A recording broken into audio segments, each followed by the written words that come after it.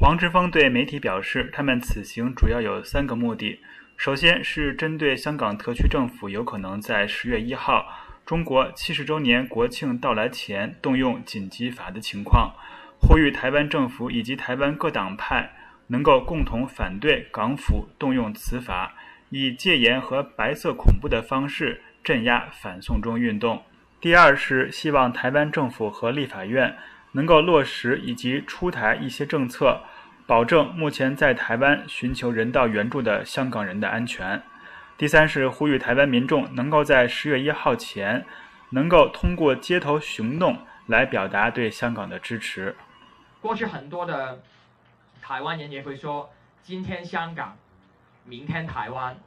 但我觉得最好的理想应该是今天台湾明天香港，香港可以像台湾一样成为一个有民主自由的地方。他还表示希望支持香港能够成为台湾跨党派和全社会的一个共识。不管是哪一个党派或是背景的总统参选人，我们也希望支持香港反送中是可以成为一个台湾的公司，这个是我们希望的。不管是韩国瑜还是柯文哲，还是不同党派的朋友，当香港现在已经面对一国两制全面的崩溃，我们面对北京的压迫，我觉得其实香港跟台湾已经是一个命运共同体。所以台湾民主派立法会议员朱凯迪说，他们来是希望能够和台湾一起争取胜利。因为香港的在这一波很重要的民主运动当中的胜利，其实我觉得从台湾人民的角度也是一种胜利，因为大家都知道其实我们是在同一条抵抗威权的战线上面。朱凯迪表示，香港人的民主抗争即将进入一个非常艰难的时期，情势可能会恶化，在一线抗争的港人将面临更严重的冲突和更严厉的抓捕。因此希望台湾政府以及各政党为未来可能发生的情况提早准备。台湾执政的民进党党主席卓荣泰、秘书长罗文嘉和副秘书长林飞帆3日下午在民进党总部会见了黄之锋等3人。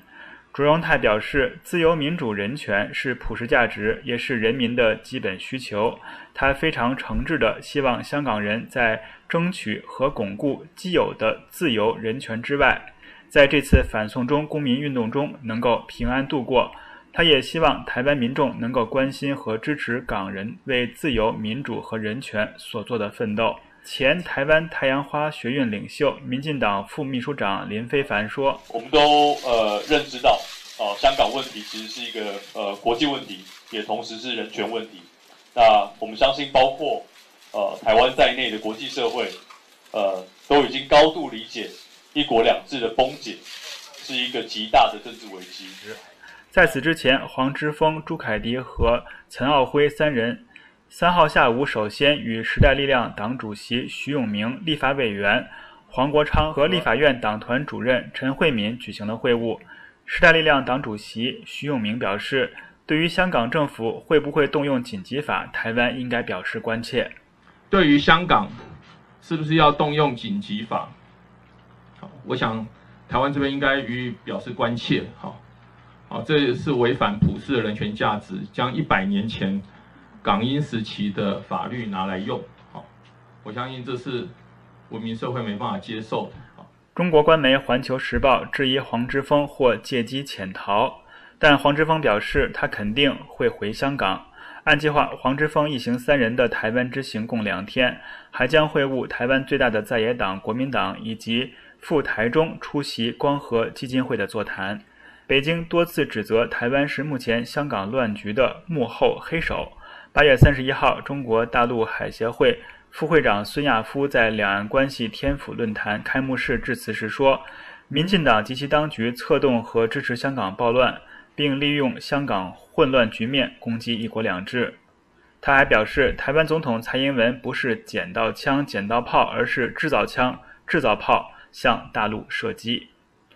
台湾总统蔡英文9月2号听取了国安会有关香港情势专案小组的简报。他表示，台湾坚定支持香港的民主和自由，也希望香港社会能够尽速恢复稳定。他说，我们要严正呼吁北京当局应该信守对香港高度自治的承诺，切勿以台湾其他国家对香港民众的关心作为指控外力介入的借口。对于路透社披露香港特首林郑月娥在闭门讲话中谈到她目前化解危机的政治回旋空间非常有限，以及若有选择他会选择辞职的消息，黄之锋表示他最好快点离开香港。黄之锋对美国之音说，对于林郑月娥这个从来不是香港人选出来的特首，我觉得他其实也不想当特首，香港也不想当特首。香港立法会议员朱凯迪对美国之音说，这就是为什么5大诉求里没有要求林郑月娥下台的诉求。那5大诉求里面，大家可以留意是没有林郑月娥辞职的，因为我们觉得在一个人辞职换一个人上来，但是体制不改的话是没有分别，所以就换成说5大诉求第5点是要求双普选了。对，美国之音记者林峰台北报道。